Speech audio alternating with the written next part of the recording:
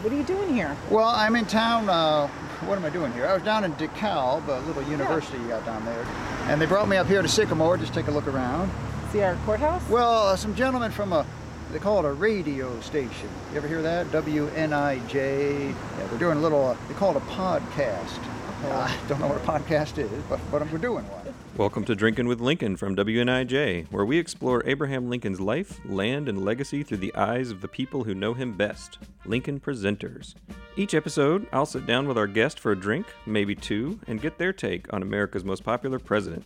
I'll also learn about the presenters themselves, where they come from, why they do what they do, what makes them Lincoln. I'm your host, Clint Cargile. I'm an author, historian, and professional Lincoln appreciator.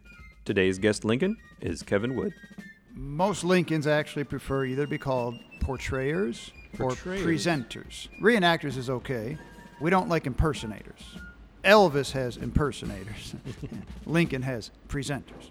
Kevin is that rare breed of Lincoln presenter who works as a full-time Lincoln. And as far as Kevin knows, he's the only running Lincoln. That's right, this Lincoln runs races, in his full Lincoln getup, hat and all. He is also a multilingual Lincoln. He gives presentations in English and Spanish and translates Lincoln documents into French and German. You know, just for fun. He can also recite the Gettysburg Address in 4 languages. 77 years ago, hace 4 veintenas, más 7 años, il y a 87 ans, no peut en donner. Vor 87 Jahren brachten unsere Väter. That's just a taste. Stay tuned to the end of our interview to experience more. I met up with Kevin in the city of DeKalb, Illinois. Before our interview, I took him on a quick tour of Coltonville, a town just north of here that no longer exists. It's just a field now, but according to records of Lincoln's service in the Black Hawk War, the 23-year-old future president once camped at this site. And according to local legend, not only did he camp there, but he came face to face with his future nemesis, a 23-year-old Jefferson Davis. But did this actually happen? And does it even matter? Because sometimes Lincoln legend can teach us just as much as Lincoln fact. We'll find out about that and more as we visit with Kevin Wood on this episode of Drinkin' with Lincoln. Abraham Lincoln.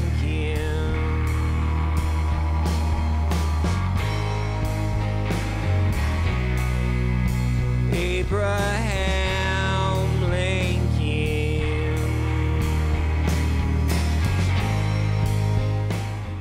You've heard of Lincoln's House Divided speech. Well, in the land of Lincoln is a city divided. The north and south sides of downtown DeKalb are divided by historic Lincoln Highway. The east and west sides are divided by State Highway 23, and these highways are divided at their intersection by the Union Pacific Railroad. In fact, DeKalb is the only place in the whole country where railroad tracks divide an intersection of 2 state highways, which I guess is some sort of claim to fame. DeKalb's real claim to fame is barbed wire. It was invented here. A divisive device if ever there was one. 1874. Can you imagine if it was invented before the Civil War? That's a whole other podcast. The barbed wire barons, Joseph Glidden, Jacob Haish, Isaac Elwood, they used their fortunes to establish the Northern Illinois State Normal School, which later became Northern Illinois University. And that's where I head to pick up this episode's guest, Kevin Wood. So I'm driving west on Lincoln Highway into downtown, hoping there won't be a train. A couple blocks ago I passed the Kishwaukee Kiwanis Park. It features a statue of a husky. That's the mascot for Northern Illinois University. It's painted in the likeness of Abraham Lincoln. Its name, appropriately enough, is Lincoln on Lincoln. Driving through downtown, passing the Lincoln Inn on my left. About a mile south of here is Lincoln Elementary. If I stay the course, I'm going to pass by Lincolnshire Apartments. I could go on, but I'll spare you the rest. What I'm trying to say is, there's a lot of Lincoln in DeKalb. But for all these Lincoln markers, there's no proof that the 16th president ever stepped foot in DeKalb the city or even DeKalb County. Or did he? I catch up with Kevin on NIU's campus, where he's taking part in a professional development conference for educators. Kevin is easy to spot. He's tall, he's thin, he looks and dresses like Abraham Lincoln. If he didn't, well, I suppose he'd be out of a job. It also helps that he's 51 years old, the same age as Lincoln when elected president. As we leave campus, I notice that everybody goes crazy when they see Abraham Lincoln. Their eyes light up. Some double take or even rubberneck. Some shy away while others come right up and start talking to him. And they always speak to him as if he is the actual president. Any letters in your hat? Do I have letters in my hat? Hello. How are you? Good to see you. Hello there. How are you? My goodness. My name's Lincoln. Abraham Lincoln. So nice to meet you, sir. Another thing I notice about Kevin is that when he's out in public, he never breaks character. He's always Lincoln, and he always has a story to tell. Something I learn as soon as we start driving. Well, I remember a time Douglas and I and Owen Lovejoy were all traveling together by stagecoach down to Bloomington. Well, Douglas was a short man. That was mostly due to his very short legs. And then Lovejoy, well, he had a normal-sized body, but rather long legs proportionally. And then there's me, of course, long body, long legs. Well, Lovejoy and Douglas get to arguing a bit about how long a man's legs ought to be. And not able to come up with an answer, they turned to me. Lincoln, how long ought a man's legs to be? I said, well, I've never given that matter much thought, but on first blush, I should judge they should be just about long enough to reach from his body to the ground. I explained to Mr. Lincoln that I want to explore his connection to Coltonville. I fill him in on Coltonville's backstory, but it's better if you hear it from DeKalb County historian Sue Breeze. Coltonville was one of the earlier settlements in DeKalb County. Rufus Colton came from out east. A lot of the people did, settling along the rivers where there was plenty of water, plenty of timber. Rufus Colton settled there after the Indians were moved out of the area, with the exception of the Indians who had passed away. So there was one Indian chief, Chief Capus, who had passed away earlier, and his funeral hut or building was still in the area, along with papooses, which they would hang from trees. Must have been one heck of a sight. So I got to interrupt Sue here to say this would have definitely been one heck of a sight, because the papooses Sue refers to were actually the bodies of dead children, placed in hollow logs, bound in twigs and bark, and tied to tree limbs. Rufus Colton reported that there were as many as 50 papooses suspended from trees in a grove near where he built his home. But apparently this did not deter him from settling there. Originally it had a house, it had a store, it had a hotel, there was a distillery. No church, surprisingly enough.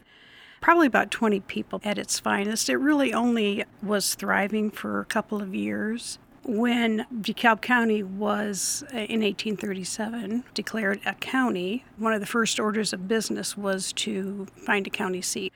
And they didn't have anything, so at that time, they just used Rufus Colton's house. There's actually a historical marker right there that marks the location of the first session of court for DeKalb County. But when Sycamore became the county seat, people moved to Sycamore because that's where all the action was. So Coltonville itself eventually dried up and went away.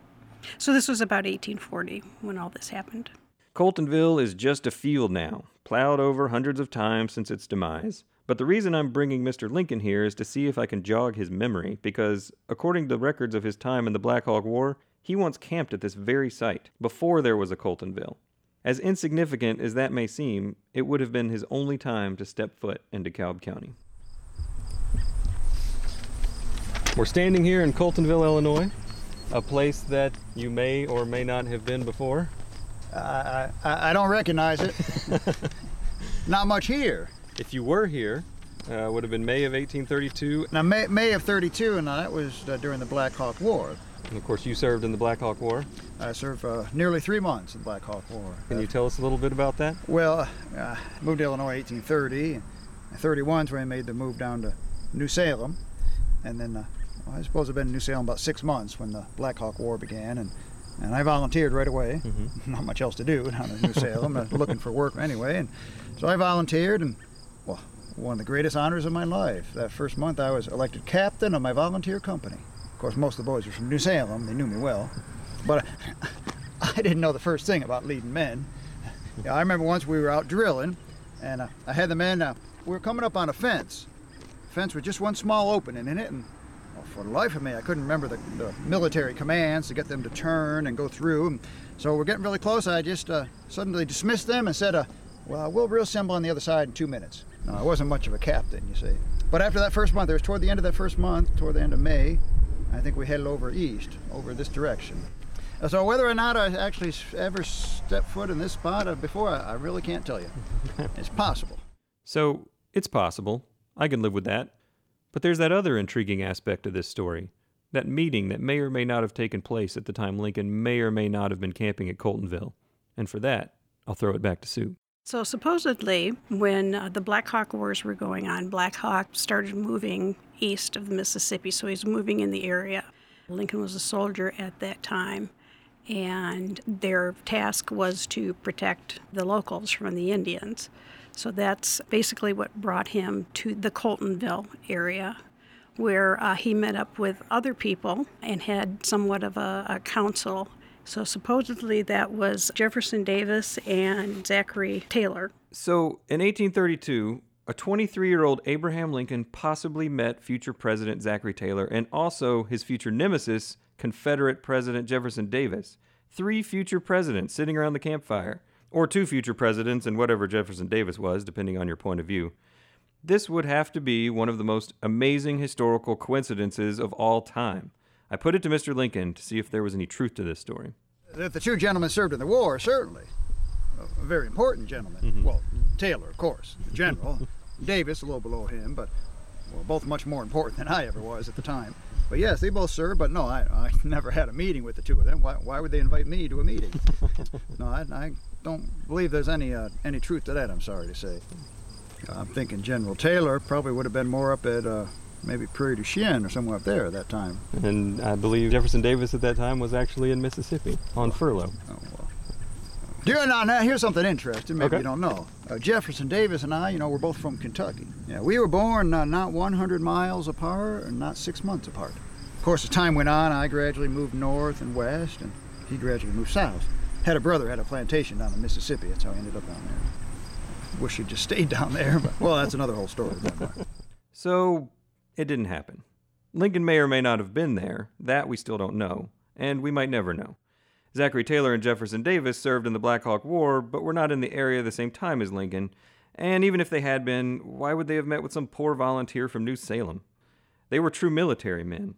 Taylor was a decorated colonel who had served in the War of 1812. Davis was a West Point graduate serving as lieutenant under Taylor. They would have had uniforms, modern weapons. Lincoln and his men would have been in their buckskins, carrying whatever weapons they could get their hands on.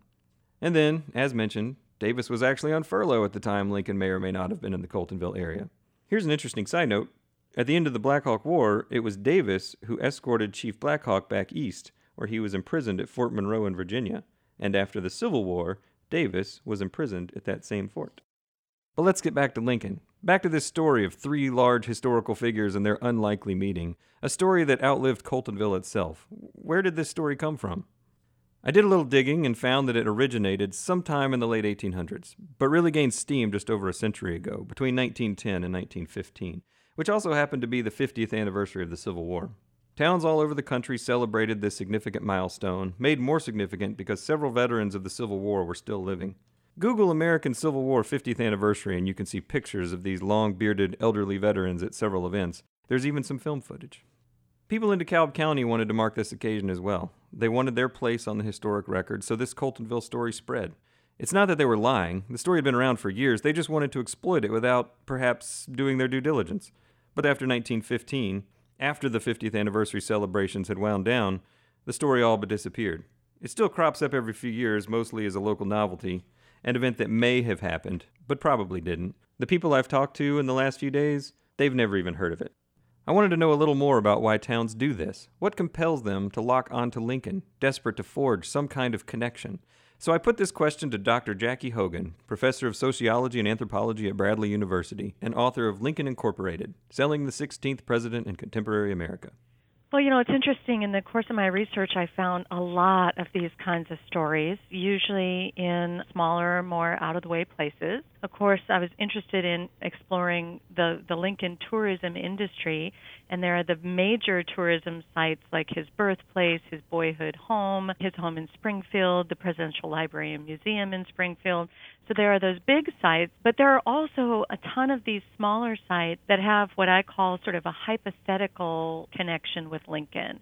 So, for instance, there's the cottage in Bement, Illinois, where Lincoln may have met at one time with Stephen A. Douglas to talk about the terms of their famous debate. There's a park in Harrodsburg, Kentucky, where Lincoln's parents may have been wed, but they're not really sure.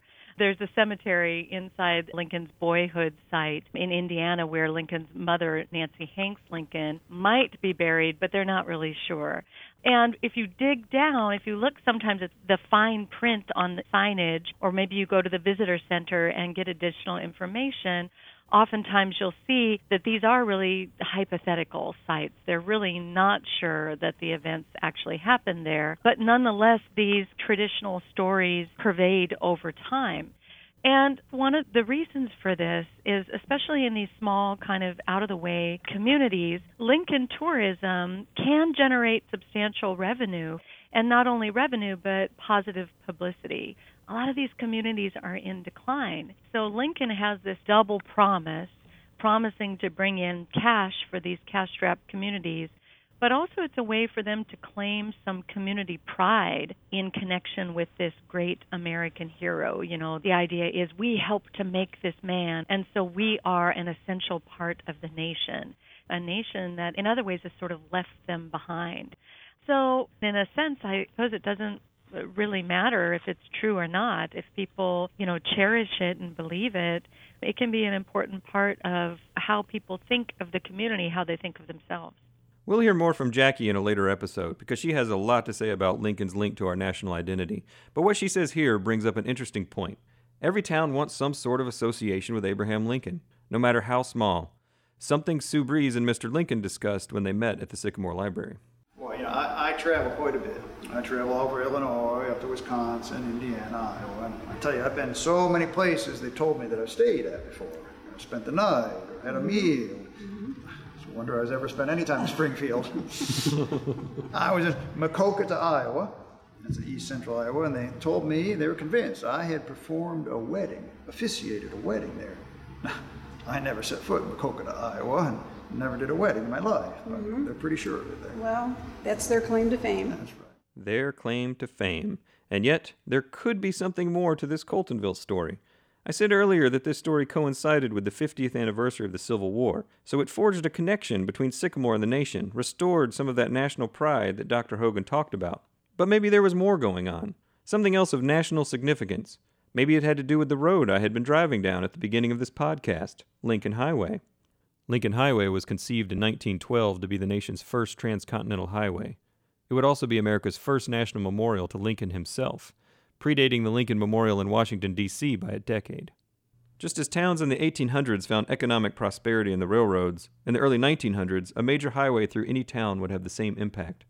Towns across America wanted the Lincoln Highway to cut through their downtown, to bring a steady flow of customers into their stores. Just as the Lincoln Highway Association began planning the new route, deciding which cities would honor Lincoln's legacy, along comes this Coltonville story, a story of great significance to Lincoln lore. If you're going to honor Lincoln with his own highway, shouldn't it pass through or near a site of authentic Lincoln significance? Even after the route had been chosen, Sycamore still pushed the story, with one paper suggesting the Lincoln Highway Association should simply bend the road slightly to the north so it was, and I quote, all the more closely associated with Lincoln's career. If they had been successful, had bent Lincoln Highway slightly north and pulled it away from DeKalb, one wonders if DeKalb would have suddenly discovered some Lincoln lore of its own. While doing research on other Lincoln sites across northern Illinois, I found something interesting in the book Elgin Days Gone By E.C. Alft. In a chapter titled Celebrities and Presidents, there's a subsection titled Lincoln Never Slept Here. There are 4 paragraphs dedicated to the fact that, you guessed it, Lincoln never stepped foot in Elgin. You could fill a library with a list of all the famous people who have never stepped foot in Elgin. But that's what makes Lincoln so remarkable. Even in his absence, he still leaves his mark. Whether it's with a statue, a library, a school, a highway, or the story of a meeting that never took place, Lincoln lives. Now let's sit down and have a drink with Kevin Wood, the man behind the beard.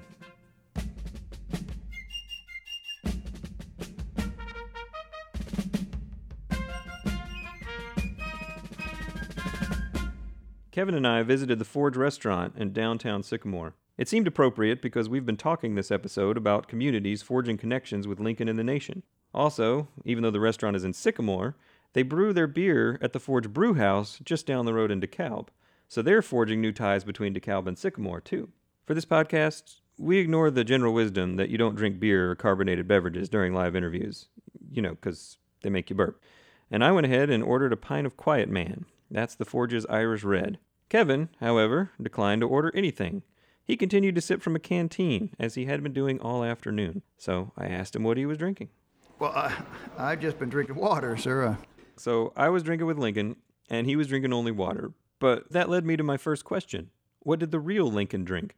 And before I share Kevin's answer, I'll go ahead and tell you what I like about drinking with Kevin Wood. He never gives you a simple answer. He gives you a history lesson.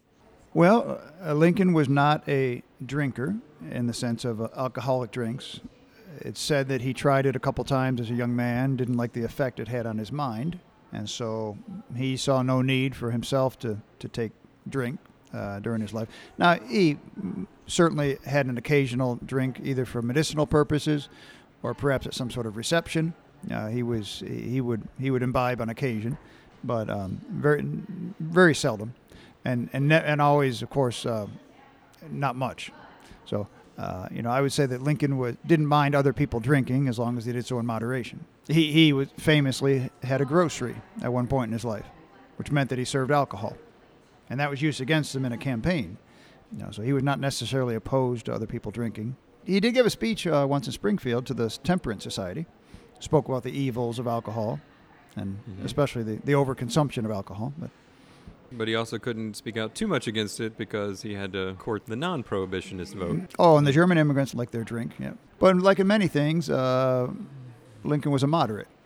He wasn't too far on one side or the other, which meant, in many cases, as president, for example, he was under attack from all sides. On the issue of emancipation. The abolitionists were very upset that he wasn't moving more quickly on emancipation. Charles Sumner, Ben Wade, Frederick Douglass even. Whereas the conservatives felt he was moving too quickly on emancipation. Well, General McClellan, for example, wrote him a letter, 1962, saying, emancipation should never become a war objective nor a war measure. Of course, by that point in time, Lincoln's writing a little proclamation on the subject, which will go against that advice. But Lincoln got it on both sides, since he was somewhat in the middle. So Lincoln wasn't much of a drinker, possibly a teetotaler, perhaps a prohibitionist. But a lot of people did drink, and he needed their votes, so he remained a moderate. I'm sure I'm making this topic much simpler than it really is, so I'll just say that this is an issue we'll definitely be returning to in a later episode. In the meantime, I discovered that Kevin, when not portraying Lincoln, also doesn't drink. I didn't let that deter me. I had a beer, he had a water, I was still drinking with Lincoln. So to start, I needed to ask Kevin something that had been nagging at me for weeks. What do people in his profession like to be called? I often hear them referred to as Lincoln impersonators. Most Lincolns actually prefer either to be called portrayers or presenters. In fact, our official organization is called the Association of Lincoln Presenters, the ALP. We don't much like reenactors is okay. We don't like impersonators. Elvis has impersonators. Lincoln has presenters. Kevin will talk more about the Association of Lincoln Presenters a little later, but with my first two pressing issues out of the way, we're done with the primaries, and we're ready to dive into the big race, Kevin's life as a Lincoln presenter. Now, you're from Illinois originally. Well, actually, I'm from Michigan, born in Michigan, but I was here in my junior high and high school years. And where did you live in Illinois? We were in the Peoria area. We were in Germantown Hills, which is basically just outside of East Peoria. I went to Metamora High School, Metamora Township High School, Woodford County. Okay. That was on Lincoln's judicial And that was circuit, on right? Lincoln's circuit. Metamora is one of two sites, two courthouses still standing today in their original location in the state of Illinois that Abraham Lincoln practiced law in. It's a state historical site. And that was my introduction to Abraham Lincoln back in high school. That's where it all from. began. So you heard the stories. I imagine in school you visited the courthouse, took field trips, that sort of thing. Certainly, and then doing those junior high school years in Illinois, of course, there was at least one or two trips down to Springfield and the whole Lincoln story, New Salem, and so on. Were you always interested in Lincoln because of that connection in your hometown, or was there a certain point in your life where it just sort of clicked? Well, I would say actually I believe that I was interested in history and Lincoln even before we moved to Illinois. Growing up in Michigan, my father loved history, and he would take us to historical sites. So I think I was already pretty interested in history even before I moved here to Illinois, and then just having that added connection to Lincoln. But I was the same way. I wasn't portraying Abraham Lincoln in high school. You weren't doing high school plays? No high school. I only did one high school play, and my role was a doctor, and I only had 6 lines. So, no, not much of a future there. But it wasn't until years later. In college, I grew a beard. Mustache didn't come in very well, so that's where the look started coming out. And then it was only when I was about in my early 30s that I first actually tried to do Lincoln for the first time.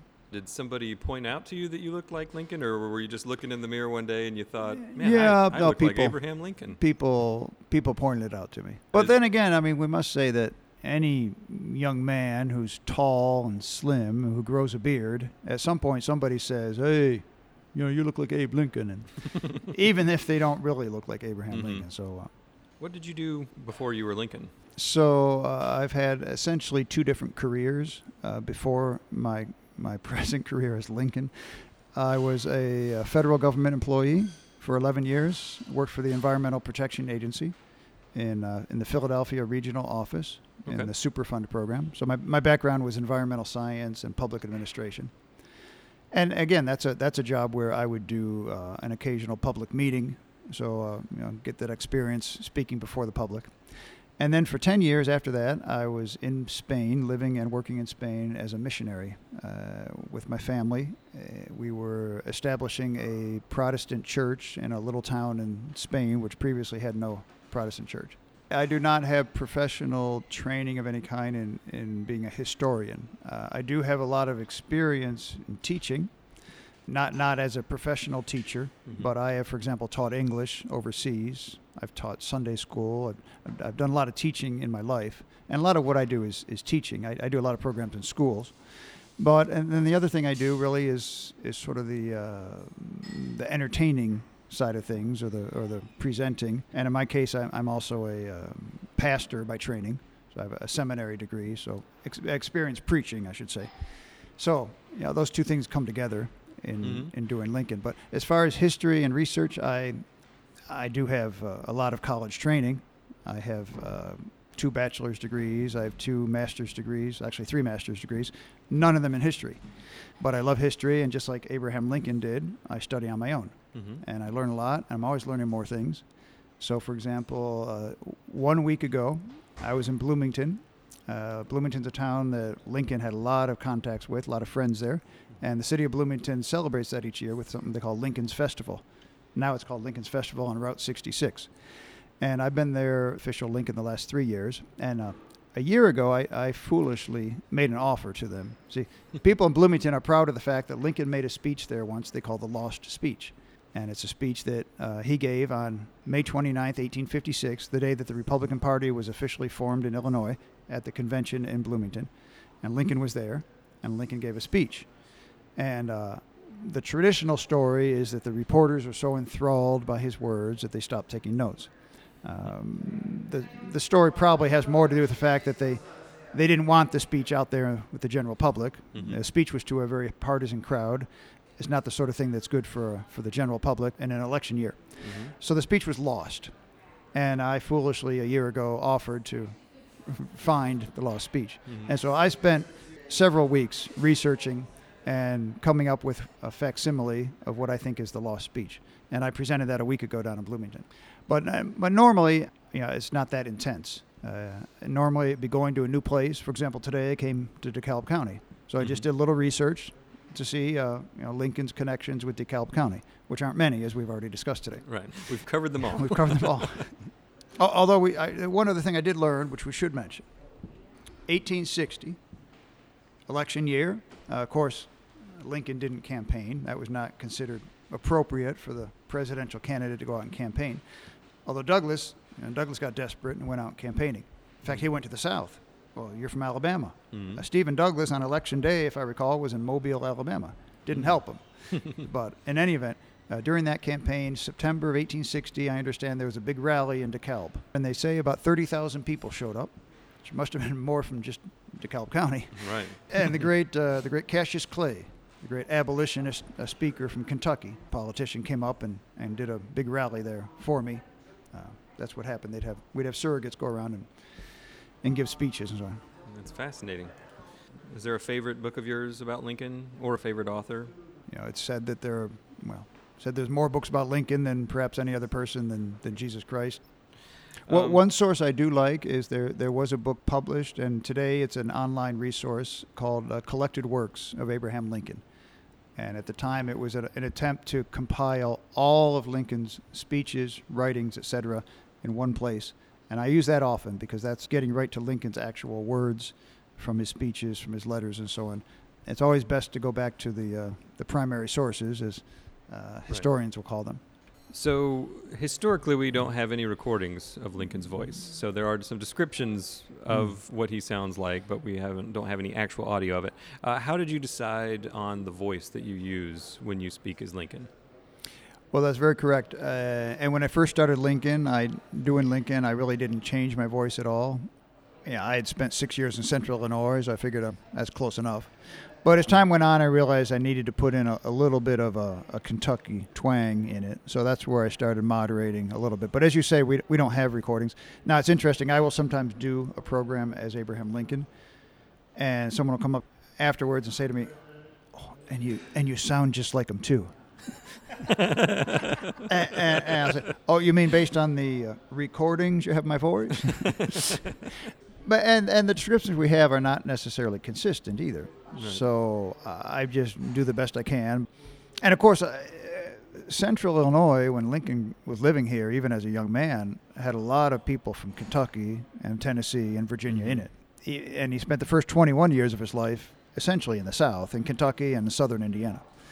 So to talk more slowly than normal is the other important thing. And you're fluent in Spanish. Did you learn Spanish before you went to Spain? Or well, I knew a little bit of Spanish before I went to Spain, and then learned it essentially in Spain. Now, are you the only or one of the only Lincolns who can give presentations in Spanish?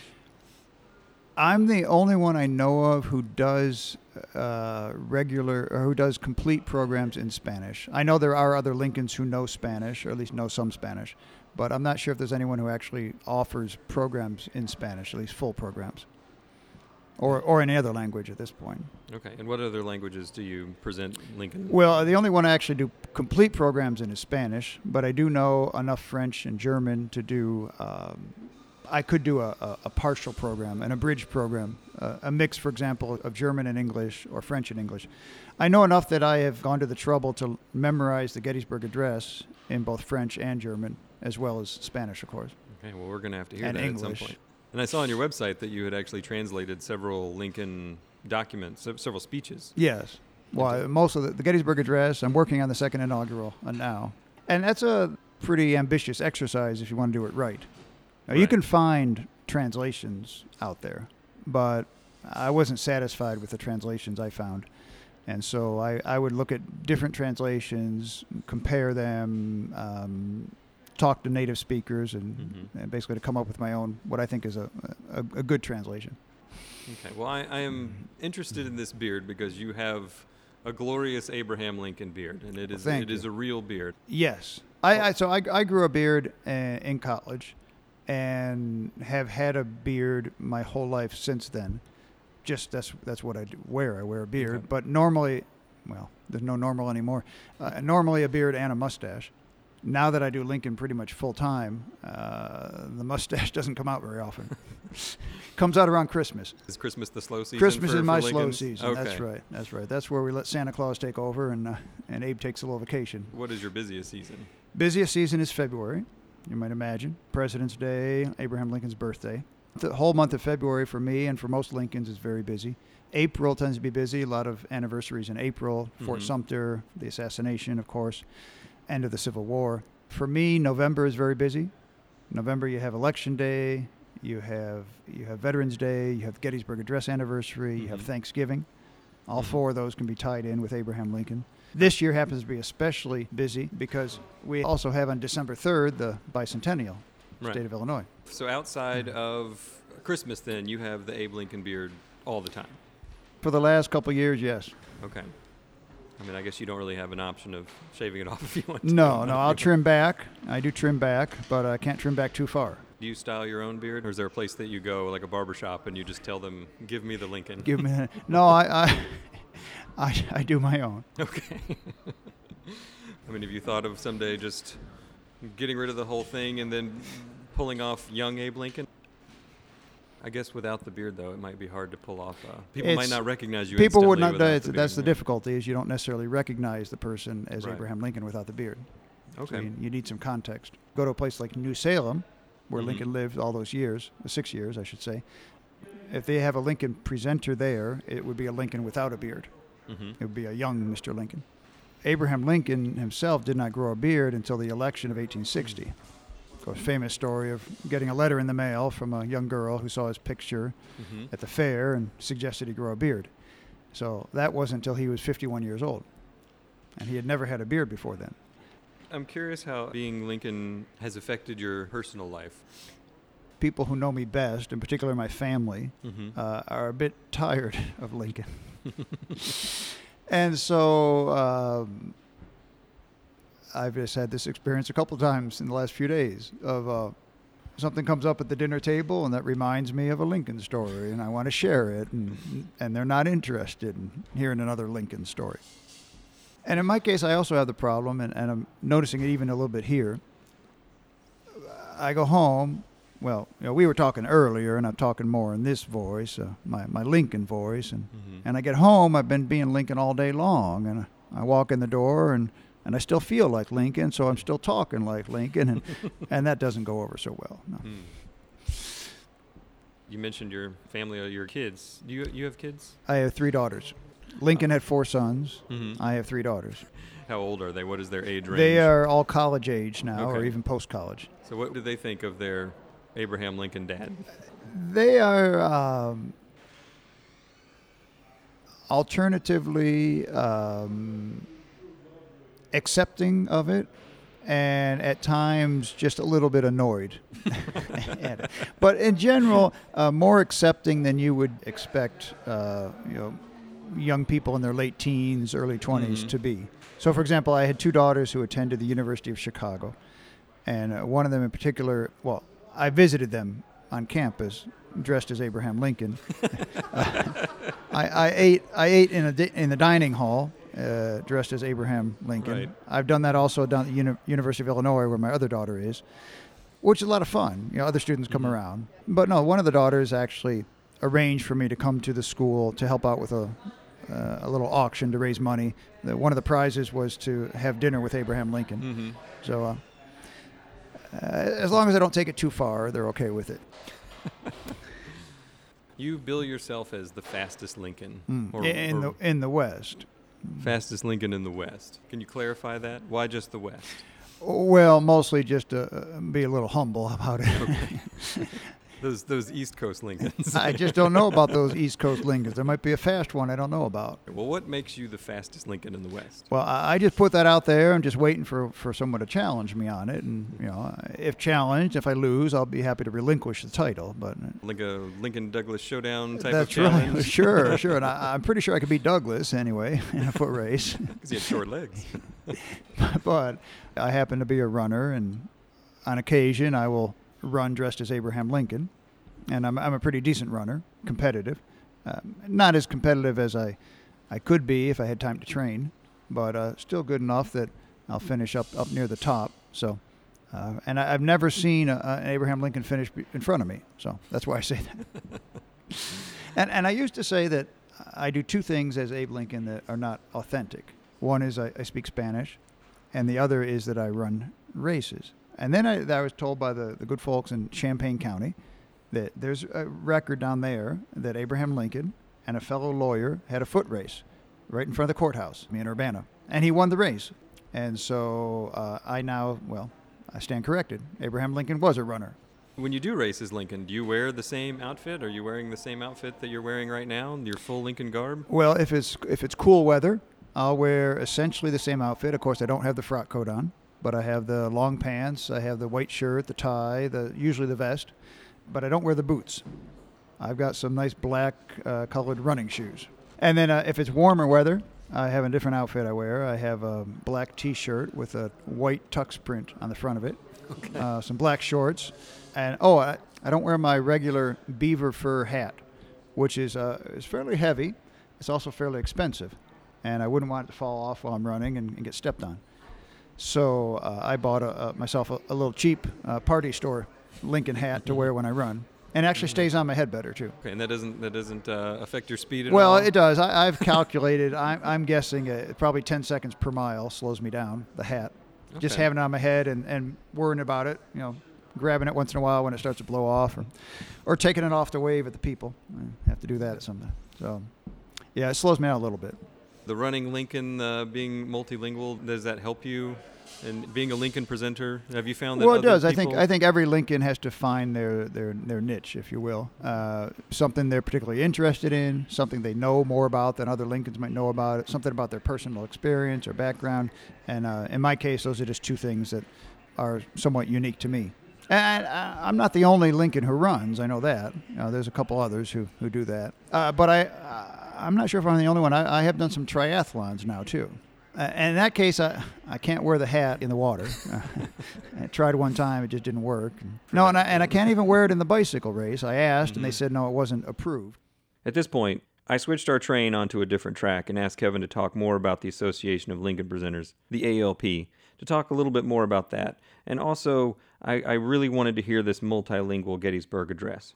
This organization was founded in about 1990 by a few gentlemen who were portraying Abraham Lincoln. And then a few years after that, they had their first convention. And we have an annual convention held always in April, usually about the third weekend. And it's always in a site associated with the Lincolns in some way. So it's not just for Abraham Lincoln. This is also for Mary Lincoln, or Mary Todd Lincoln as she's sometimes called, but she herself was Mary Lincoln after the wedding. So, for example, a couple of years ago, it was in Lexington, Kentucky, which, of course, is Mary Todd's home. And then last year, it was in Freeport, Illinois, site of one of the debates. Now, next year, we're going to Atlanta. To Atlanta? Atlanta, Georgia. Oh. Not Illinois, Atlanta, Georgia. And, we got a fellow down there who's a presenter, and he's been after us for years, come down to Atlanta, and he says, now, don't worry, good Southern hospitality down here. It's all right. Although he did say, you better not bring General Sherman along. So are there other presenters in this group who are not necessarily a Lincoln or a Mary Todd, but just within the circle of Lincoln? Well, yes. You might say we have three categories. We have the Abrahams, we have the Marys, and then we have the other category, which could be pretty much any historical character. We have, for example, several, at least a couple General Grants. We've got at least one George Washington. We have a Frederick Douglass. So we do have other characters. What is it? Only one who's not allowed to apply would be John Wilkes Booth. In some cases, there are Abraham and Mary teams who are actually teams in real life. In other words, a husband and wife who are married and present Abraham and Mary.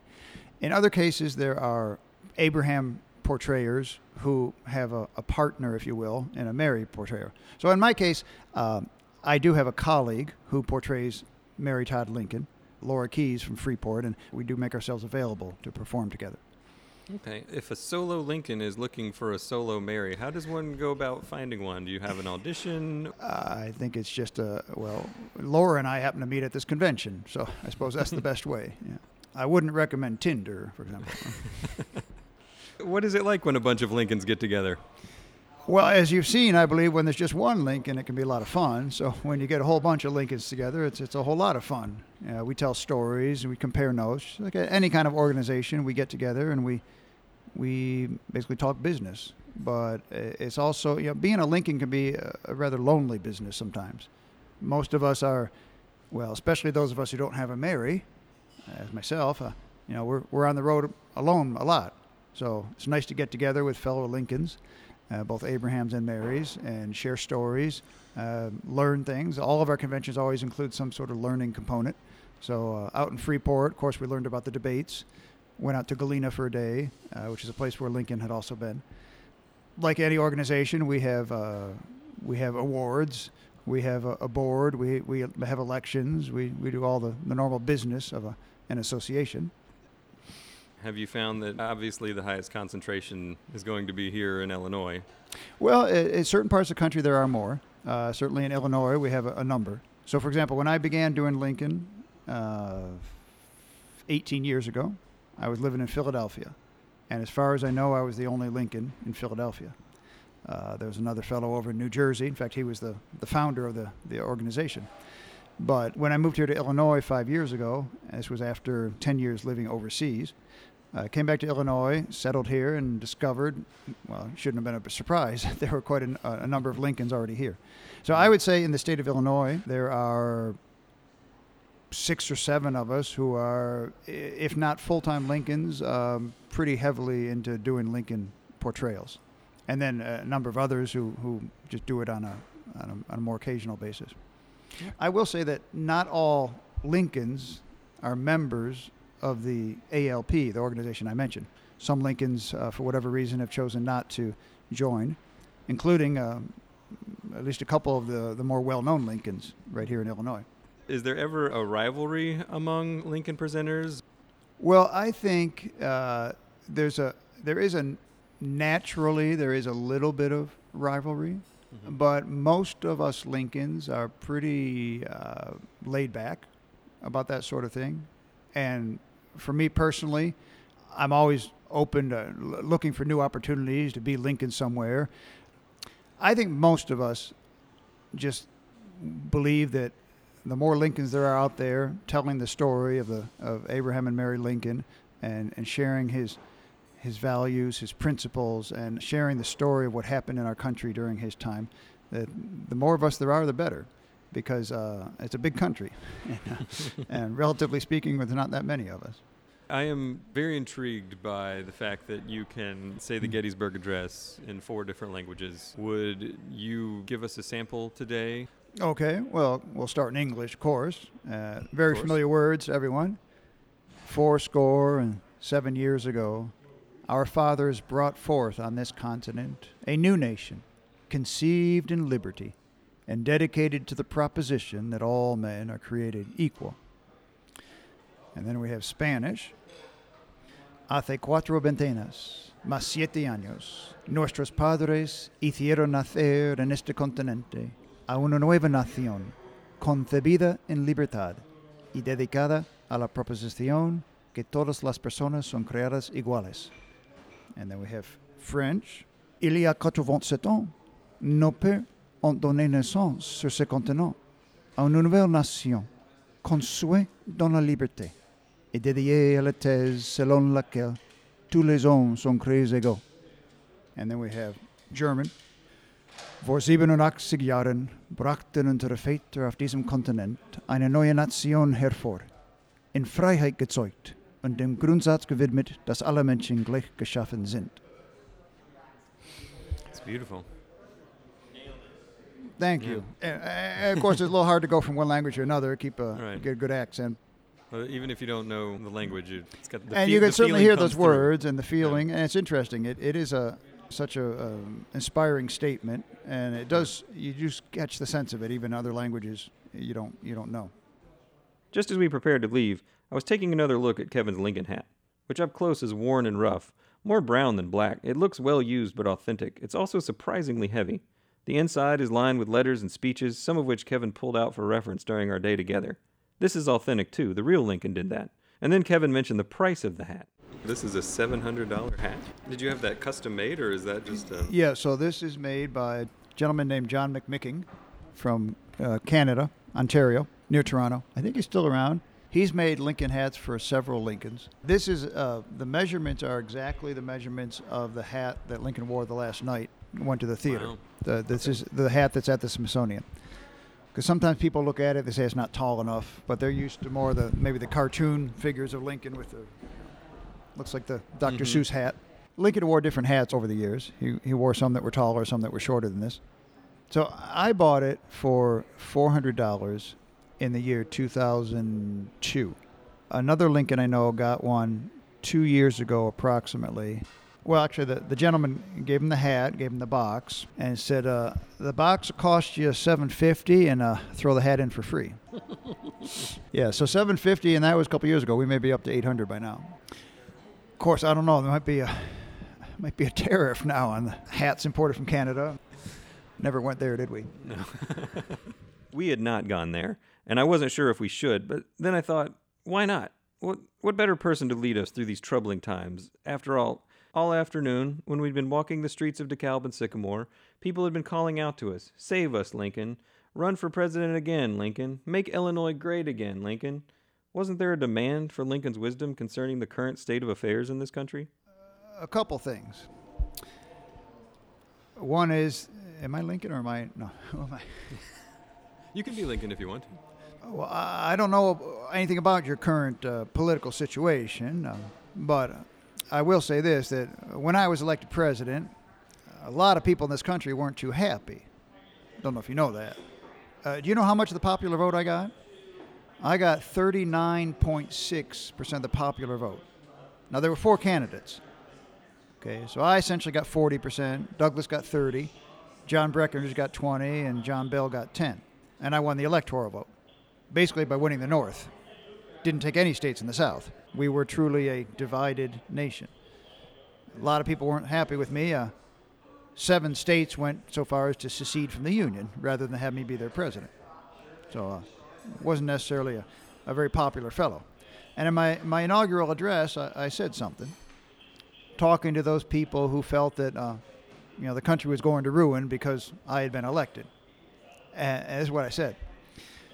While the people retain their virtue and vigilance, no administration, by any extreme of wickedness or folly, can very seriously injure the government in the short space of 4 years.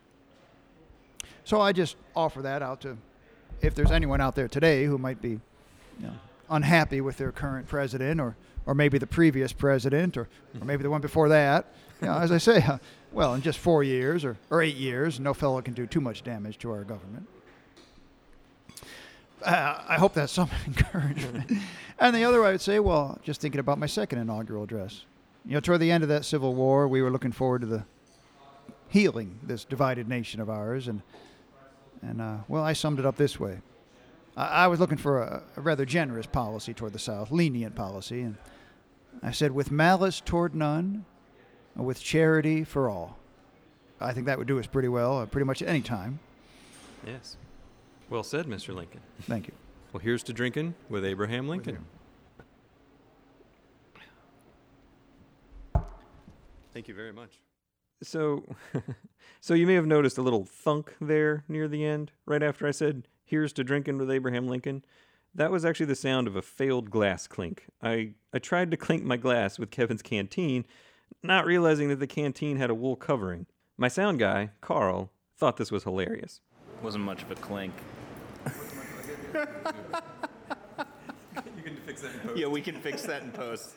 Thank you for listening to the Drinkin' with Lincoln podcast. And thanks to Kevin Wood for being our first Lincoln and for helping us reach out to more. You can find more about Kevin at his website, mrlincoln.com. That's mrlincoln.com. Also thanks to Chris Wellendorf at the Forge Restaurant in Sycamore. I'd also like to thank our sound engineers, Carl Nelson and Spencer Tritt. This show was produced by WNIJ, Northern Public Radio. Our theme music was provided by Mannequin Torso. You can check out more of their music at another WNIJ show, Sessions from Studio A, which features the best regional and touring music. I'll drop a link in our show notes, which you can find at WNIJ.org. I'll also link to other information on the people and places we explored in today's episode. If you liked what you heard, subscribe to us on iTunes and leave us a review. And if there are any other Lincoln topics you'd like us to cover, or Lincoln presenters you'd like us to interview, drop us an email at dwlincolnpodcast@gmail.com.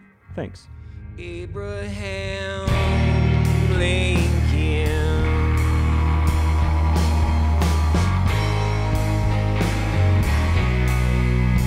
Abraham Lincoln.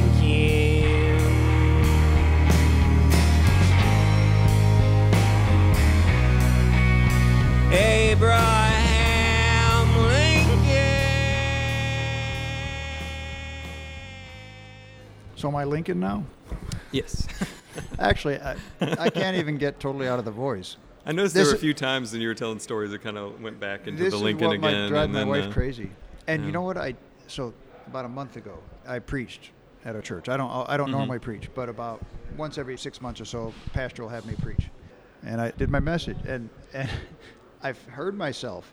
I heard myself as Lincoln. Mm-hmm. This kind of folksy, which is not normally how I speak. And the Right. pastor he said afterward, he said, yeah, it looks like Abraham Lincoln's preaching to us today. The sadder the man, the harder the drinking. So what